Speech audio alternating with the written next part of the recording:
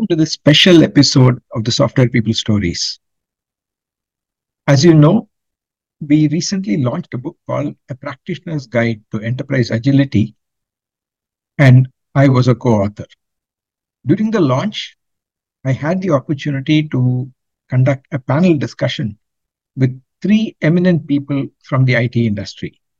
Through the conversation, we covered a lot of topics related to enterprise agility, and they shared their experience from the practitioner's point of view. Listen on. When I was told that the authors have to speak, I said, nowadays I don't speak much, particularly after this podcast that I've been having for a while. I just ask questions. So I said, we'll have a panel discussion, let the experts talk. First is Mr. Ramkumar, who's the CTO of this organization called Cashfree Payments. They are a fintech startup. Even though they've been around for a while, still qualified to be a startup, racing to be a unicorn. And of course, before that, he has been associated with various organizations, scaled their engineering teams. Okay. Yeah. The second person on our panel is Ms. Vandana Malaiya. She has also been in the industry for a long time, starting as an independent individual contributor to becoming an entrepreneur, running a large organization, and then being part of a large organization. And the last few years, she has been getting an outside-in view of organizations, being a coach and a consultant, bringing in transformation at the leadership level. The third person is Sir Gopalan, who is the managing director of a company called Global Automation. Before we start, since Ram said he wants to say something, we'll say if any of the guests have something to say. Yeah, first of all, I wanted to congratulate the PM Power team, Paramu, JV, and Sivaguru. And particularly, right, like I think they also do the mindfulness session. So from outwards, we are looking inward.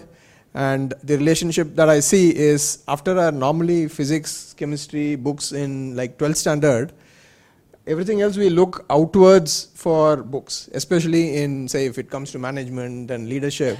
So I think now we need books like this, we need authors like this, where we can tap into so much of wealth of information that we have in here, right, inward in India. So congratulations and keep going. I hear that another book is also coming. And I'm sure more on these would come. I think we, as a country, we are getting our mojo back. Much more confident in so many aspects. We belong at the highest levels in every aspect, including enterprise agility, and leadership and everything. So yeah, I wanted to thank the authors for that, to be able to get into the experiences that we have of 1,000 years and 300 years, etc. Yeah, so thank you. So we'll start with this because we are not talking about agile and individual projects and what they do and so on. Since we are talking about enterprise agility, just to understand what is enterprise agility to you, and particularly in the context of your organization. So I'm going to kind of stick to my outside-in view of seeing what organizations are going through. I think today's world that most enterprises exist in is a very, very dynamic world where things are changing fast, business models are changing fast. I mean, I think the most common examples that we all come across is Netflix, Airbnb, or Uber, what they did to the industries before them.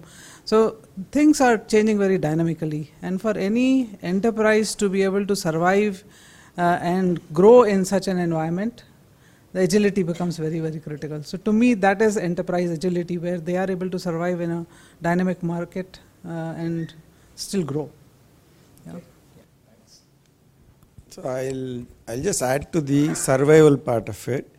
Not much in terms of volume growth, but like he said, our approach has been in our company just to have fun.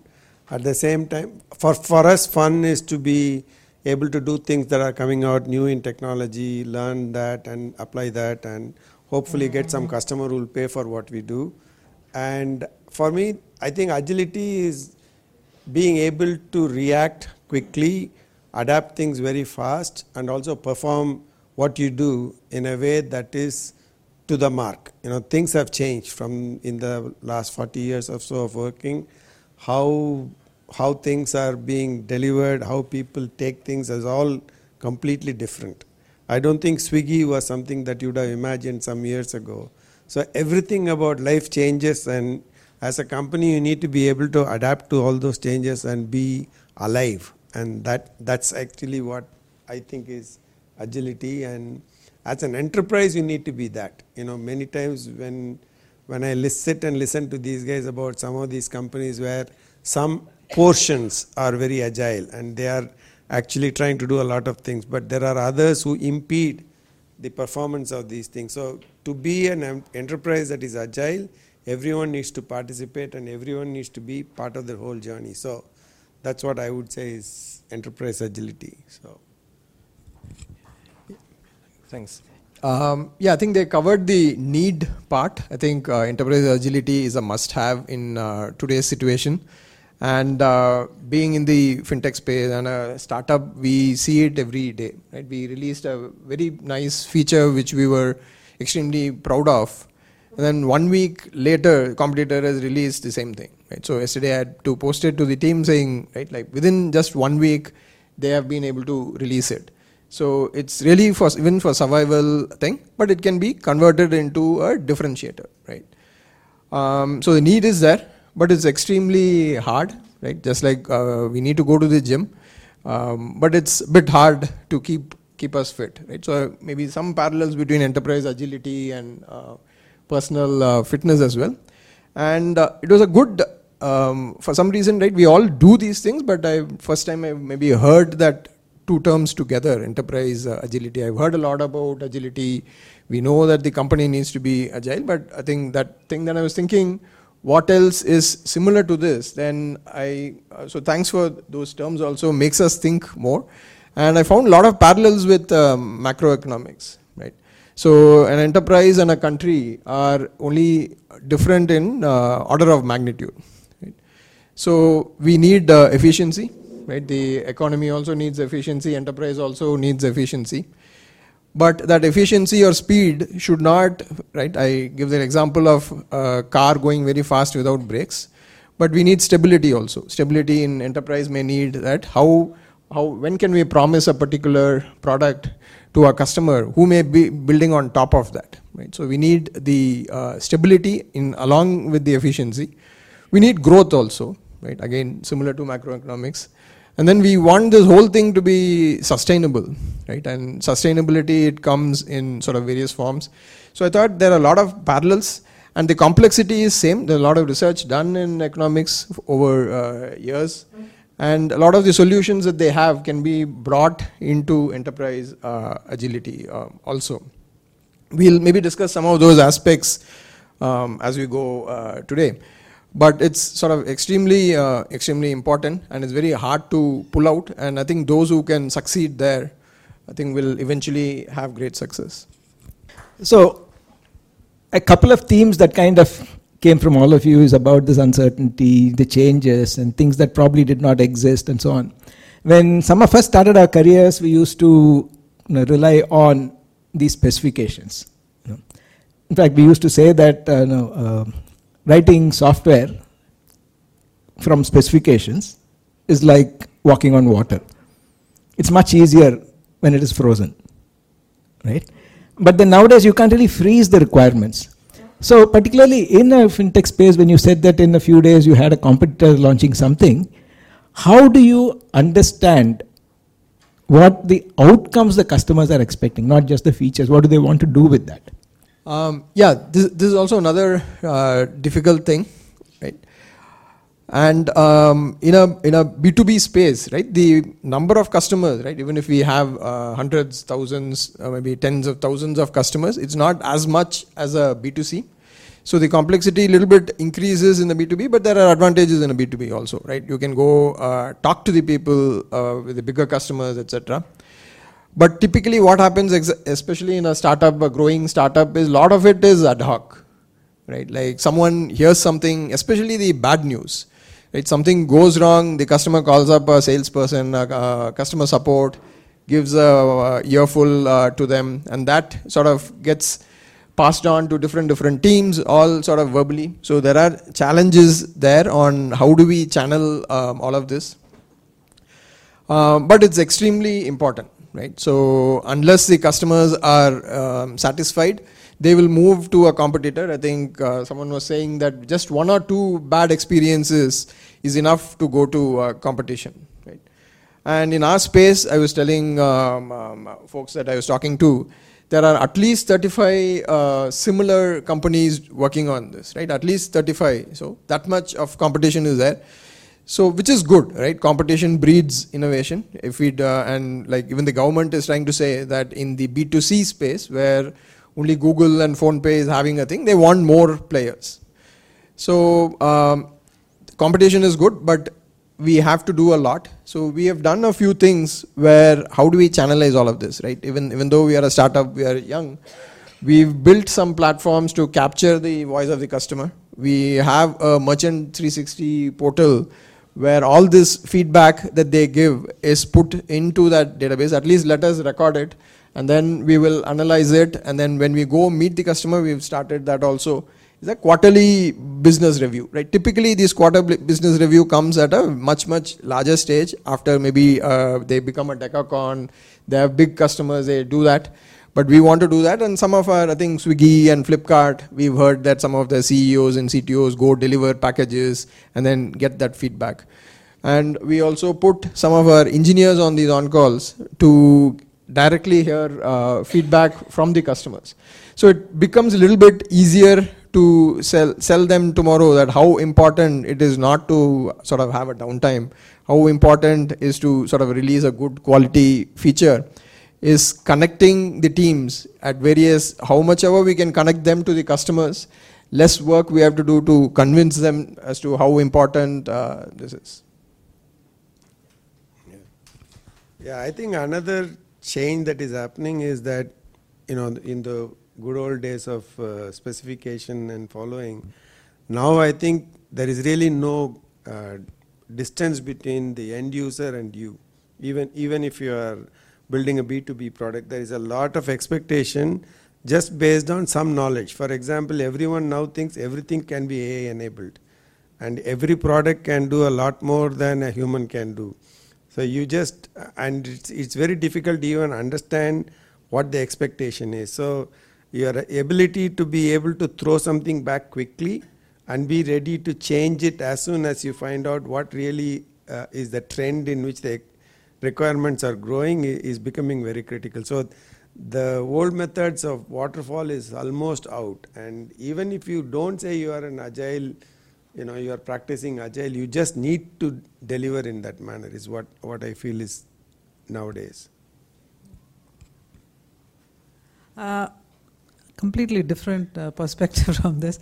I think today it's become very critical that the engineers who work on the product development, testing or design or whatever be the space, I think they are very well versed with the business, which was not an ask when we were developing. I mean, I think for us it was sufficient if we knew just the functionality that we were going to develop, never had the big picture of what we were developing.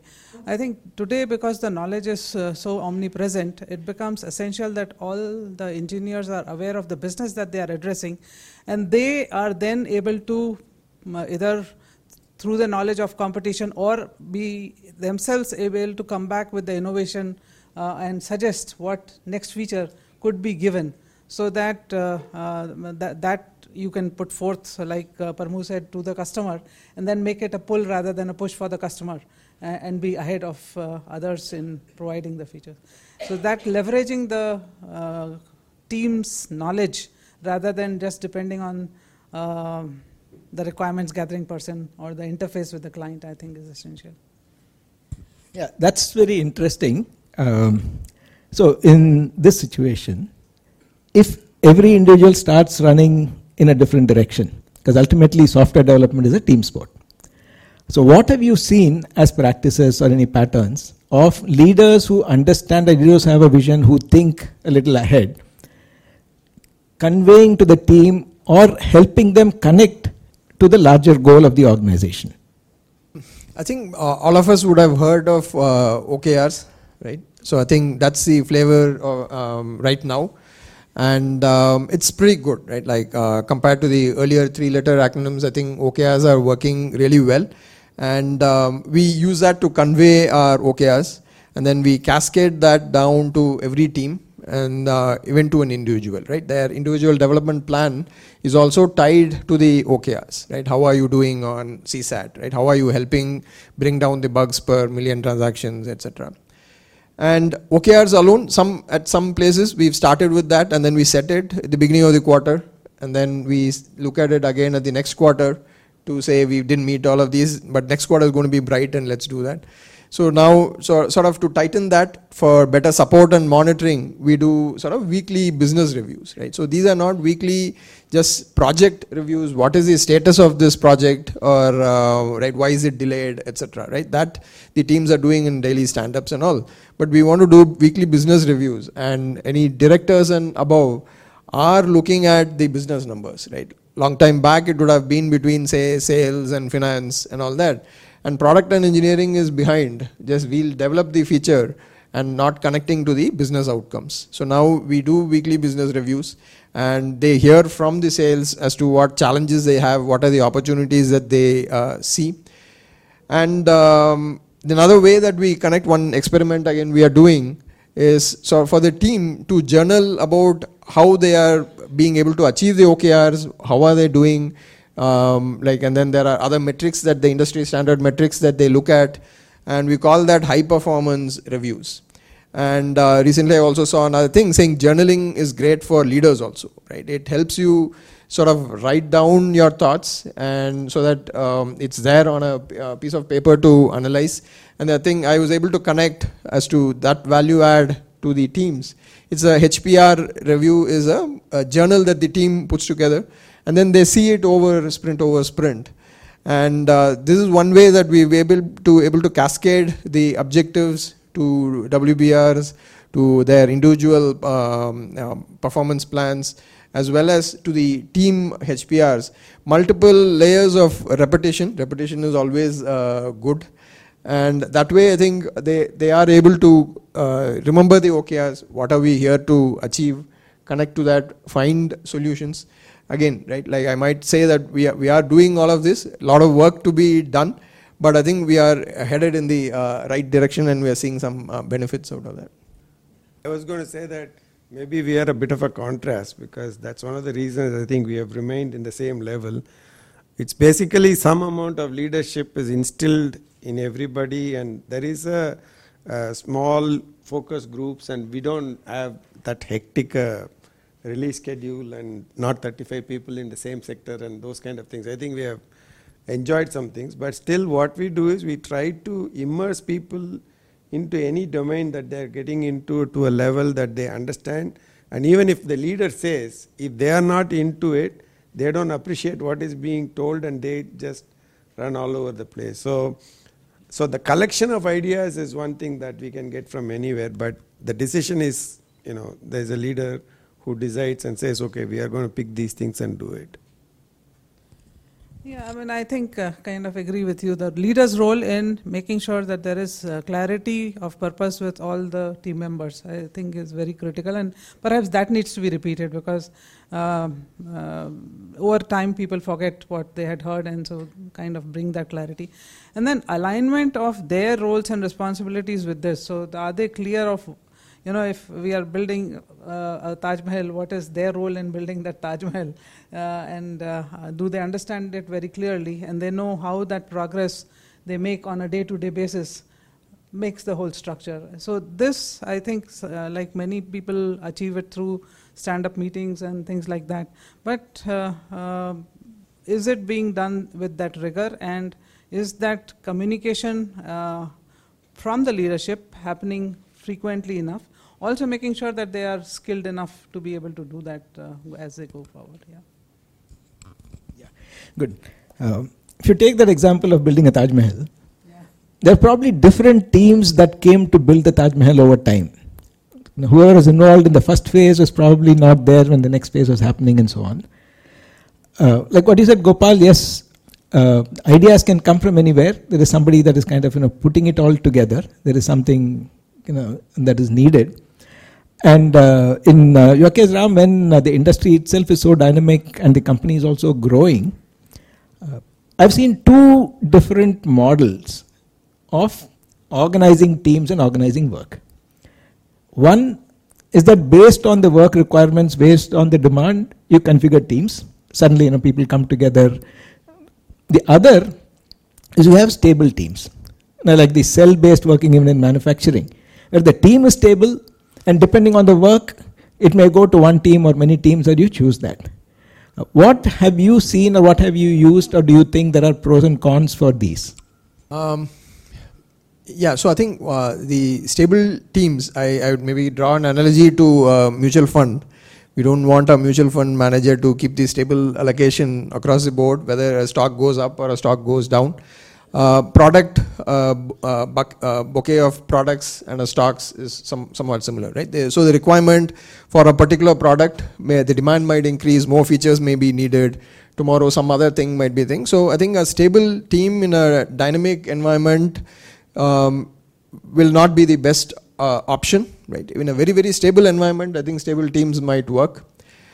In our case, for example, right, like if we have a stable team, we know that time fills work, and then work fills the team, right? So if there is a stable team and a product manager, they might have achieved 100% product market fit, they would have been the leader, but still, in order for them to grow, they are going to look at, okay, what more can I release, even though that delta ROI may not be there, and how do I grow my team? So we didn't want to be in that space where people think that a larger team that they have is the only way to grow, but instead a larger business outcome that you can deliver. Hence we are telling people that if you can build a new product, then you pitch that idea and get some folks. Right? So I think a dynamic team really, really works well for us. And the challenge there is people may complain there are too many reorgs, right? Matter of fact, in the last 1.5 years, we've done reorgs every quarter, aligning the teams with the quarterly plan. But we've been able to convince them that the team will also learn more. They learn different products, different technologies.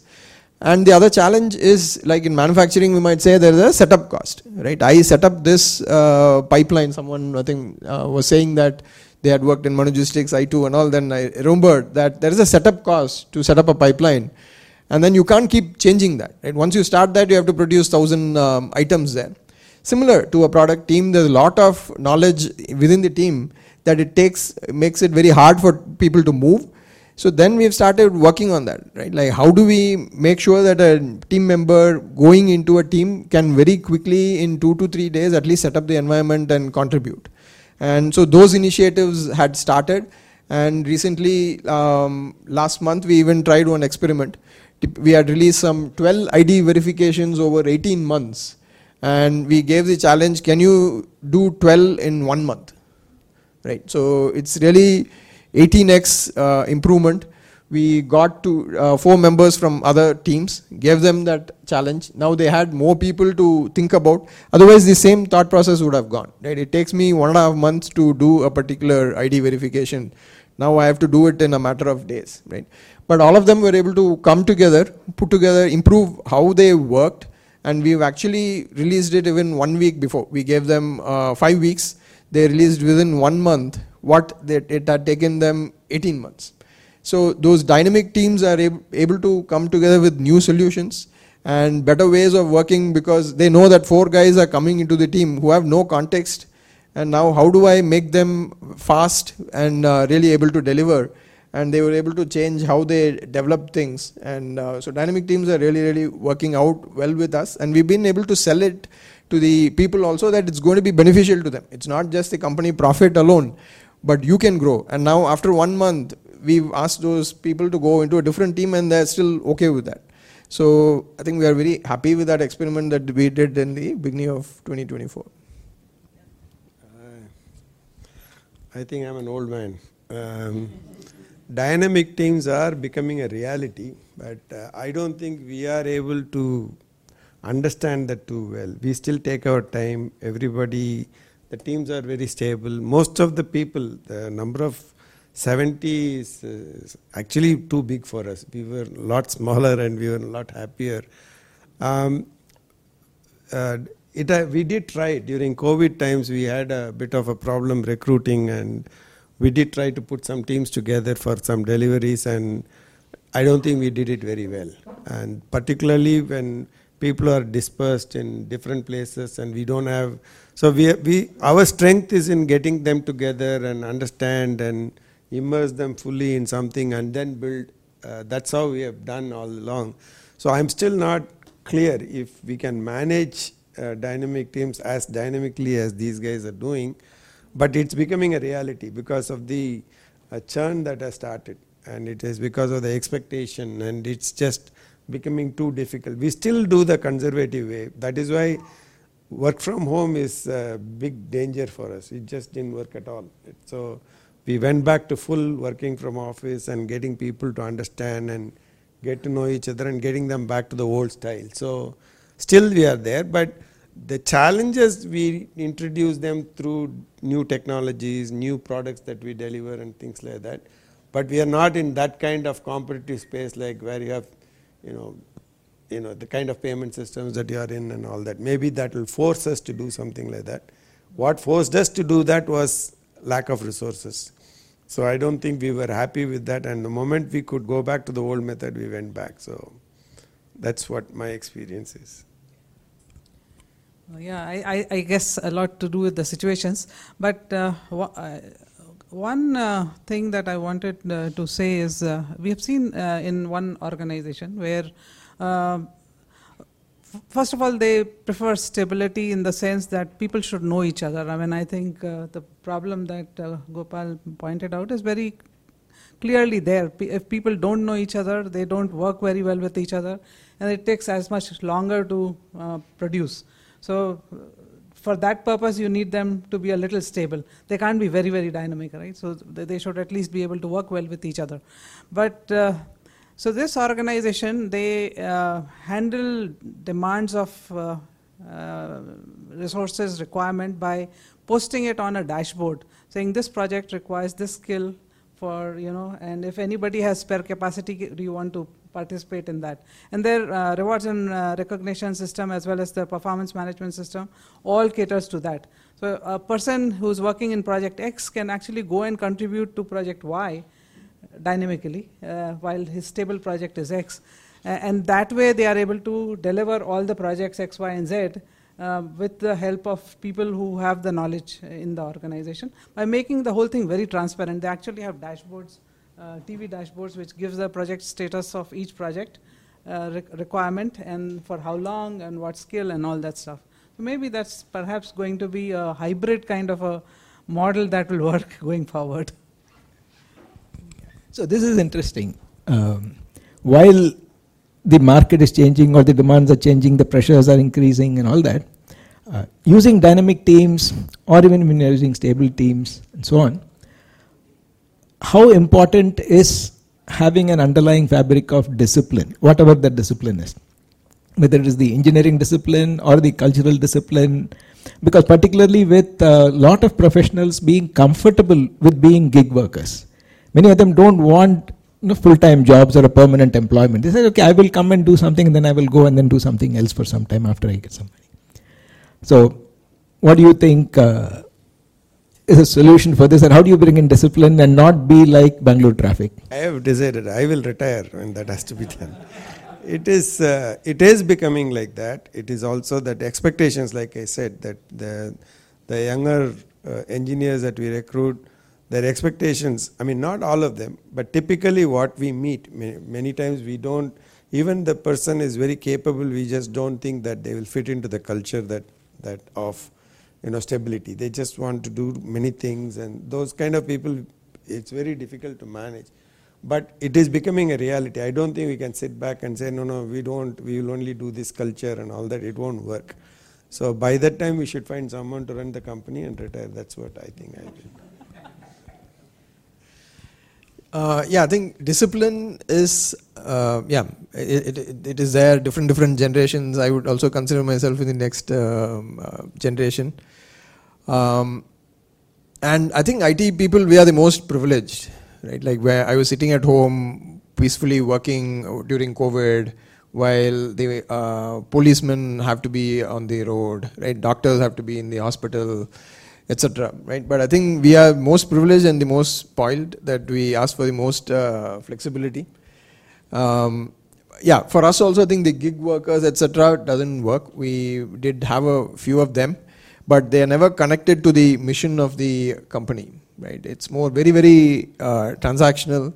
So those things we've sort of moved away from that, right? Why we have dynamic teams, but they still should be sort of passionate about the work that they are doing, what impact that they are having. And coming to, discipline, maybe I'll talk about one recent anecdote. I went to one course and a lot of discipline was there. We had to get up at a certain time in the morning at 4:30 a.m. and everything till 9 p.m. it goes. And some people were saying that we've come here for relaxation and there's so much discipline.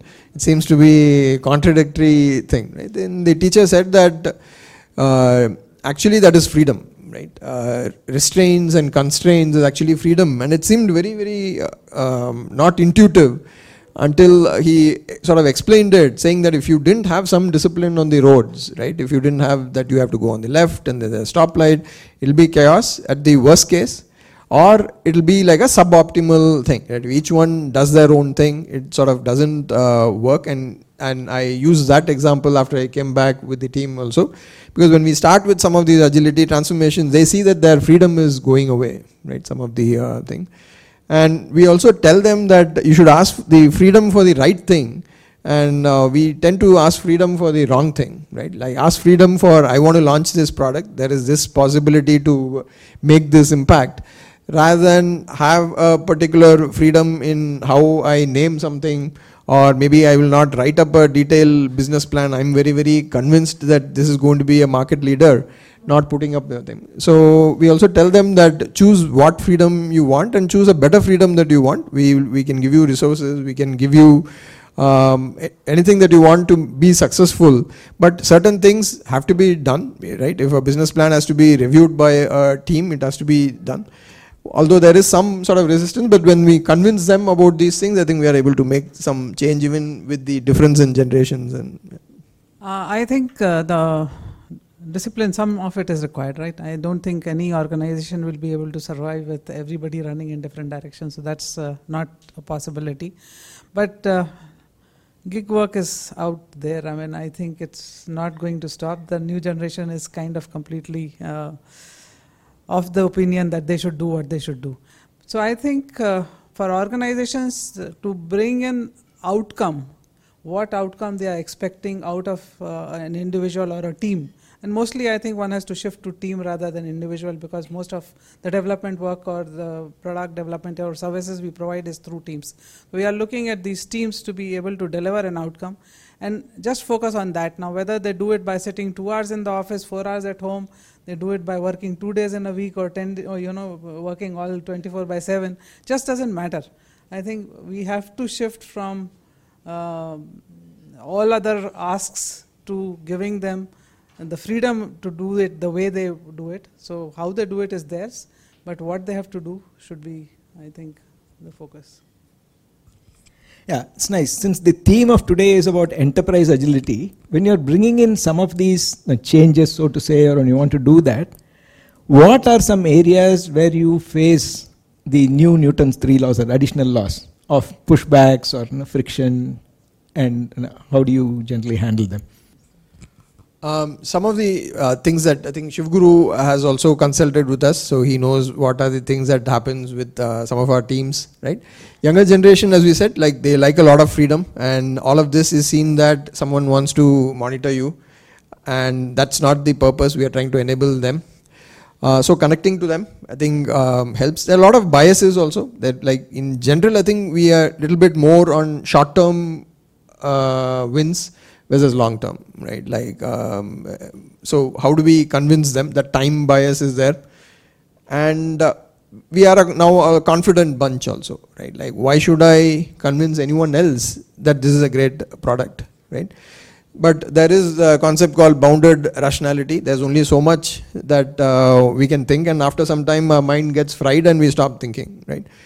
So those are some sort of challenges that we face. And to overcome that, I think we are trying to push for a little bit more of a written culture, right? Like we picked up from Amazon's Working Backwards book. That was another great book, and they write a 6-pager about any proposal that they do. We are trying to sort of instill that, right? Why do I want to do that? How will I, what will be the press release, etc. So all of these are also changes that we are doing, but the questions that we were got is, right, I really want to release this fast, you're making me write all of this is sort of taking time, right? We have to, spend time, convince them, slowly change it, find some people who will adopt that one, and then once they see success, then other folks are also sort of thing.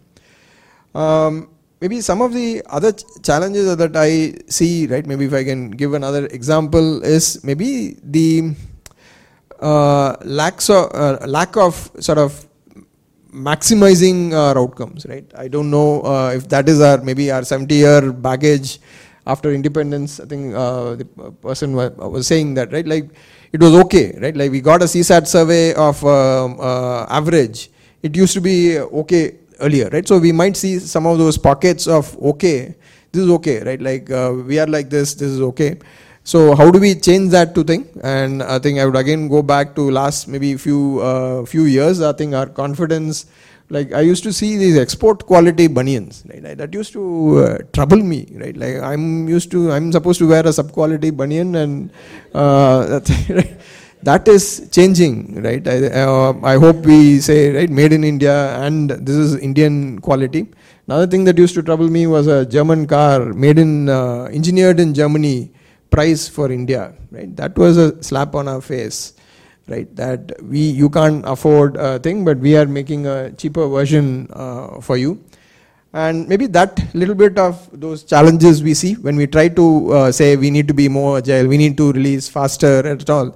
Maybe that baggage, but slowly that baggage is going away thanks to a lot of our sort of government taking like path-breaking steps to make us all confident and be able to talk about these things. We are the number one in the whole world in fintech. We do more transactions than US, Europe, China, all put together, and factor of thing more than all of them, right? We can't say these things in so many aspects, but I think it's been a sort of a revolution that has started and happening. And but we still see those pockets thing. And maybe one more challenge that I see is, I'll bring an aspect of the Karma Yoga. The teacher was saying that if at all Indians for 10 days, all of us did Karma Yoga, we would be the number one country in the world, right? 1.4 billion people just for 10 days doing what needs to be done and doing it really, really well without anything, what is in it for me, right? What has to be done, and what has to be done in the best way to maximize outcomes. We would be world beaters. But realizing that and doing that, but instead of that, if we go into what do I get in this particular thing, right? Focusing on a thing, we actually lose out in the end. But if some of these aspects, and that's another thing I wanted to thank the authors, sort of bringing in sort of some of the Indian characters into the book, some of that ethos into that. And we have so much to learn from what we have. And I think bringing all of that thing, even whatever shortcomings or the resistance to some of this thing can be, I think, overcome. At a very simplistic level, I think the pushbacks that I normally notice are most of the times, the environment is very informal. So there is a fine line between informalism and indiscipline, right? So that's something that is very difficult to make people understand. So you say you can be flexible, then they don't know how to use that flexibility. They generally go into misuse of that flexibility. Like that. Another thing that I find is that, like you said, that whole environment, if somebody is coming to office and he sees only negative things all the way coming into office, and we suddenly want him to be professional. He doesn't see much professionalism from the time he left his home and coming to office. And suddenly when he comes here, he has to behave differently. Those are things that take time, saying that you should start the moment to be professional. Those kind of things, it can be done, but there'll be initially some resistance. So that's actually the biggest resistance we have is stopping people from calling you sir. So I think the resistance that we see in organizations that we work in is to let go of what they are holding. So if they believe that this team belongs to me and I have to allow my people to work with other teams, then it's turf guarding. And that is very difficult. So letting go is very difficult. Micromanagers, letting go the micromanagement and allowing people to start taking decisions or become coaches instead of micromanagers. I think that is difficult to let go. Cross-functional, especially like finance, working with marketing, working with the delivery organization, again, extremely difficult. They have worked in silos for so long that they love to guard their silos and they believe that is how they will grow. So I think these are some of the challenges that we see when we look at what is difficult to let go. See, as individuals, this is a kind of a professional, personal kind of a question. There is so much of context switching that you do, or that you need to do, whether it is with customers, with people, with technology, everything else. So, like your Karma Yoga thing, how do you stay focused? What are some practices that have worked for you? I'll just answer before him. Vishu gave a practice, I think I follow that. Yeah, I think mindfulness is a great thing, and that also I think is coming back from Stanford, Tibetan. They've called it SQ now, spiritual quotient, and then it might come to India as spiritual quotient after some time. I think that's a great thing. Another thing is to maybe I try to not lose touch with ground reality, right? Like, and ask a lot of questions and to understand. And another thing I read in that book is people asked Jeff Bezos, many people are coming to this 6-page review, but you ask much more questions and you're able to find many more problems in the proposal than others, right, who are much more grounded. Then I think his answer was, I start with the presumption that this could be wrong. And now I ask questions to prove to myself that it is right or wrong. And he starts with that thing, right? So if we do, I think that helps understand actually what they are doing. And one more thing that we do is accept that context which is going to happen, embrace it. It's one more challenge. Like we tell the team to embrace challenges, so leaders also have to embrace challenges, that context which is happening.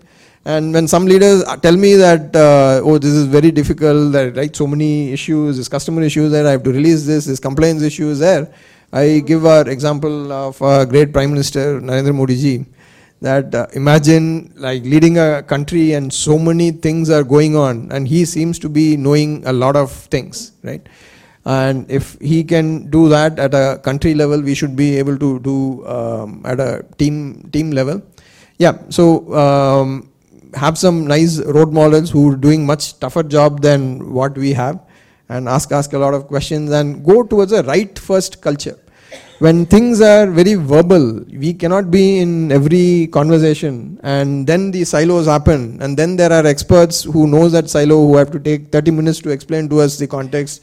Then we go, another person has to explain to 30 minutes by the time the meeting is over. So I think the right first thing helps us get all the information asynchronously, and we can read faster than listening. So all of that I think helps.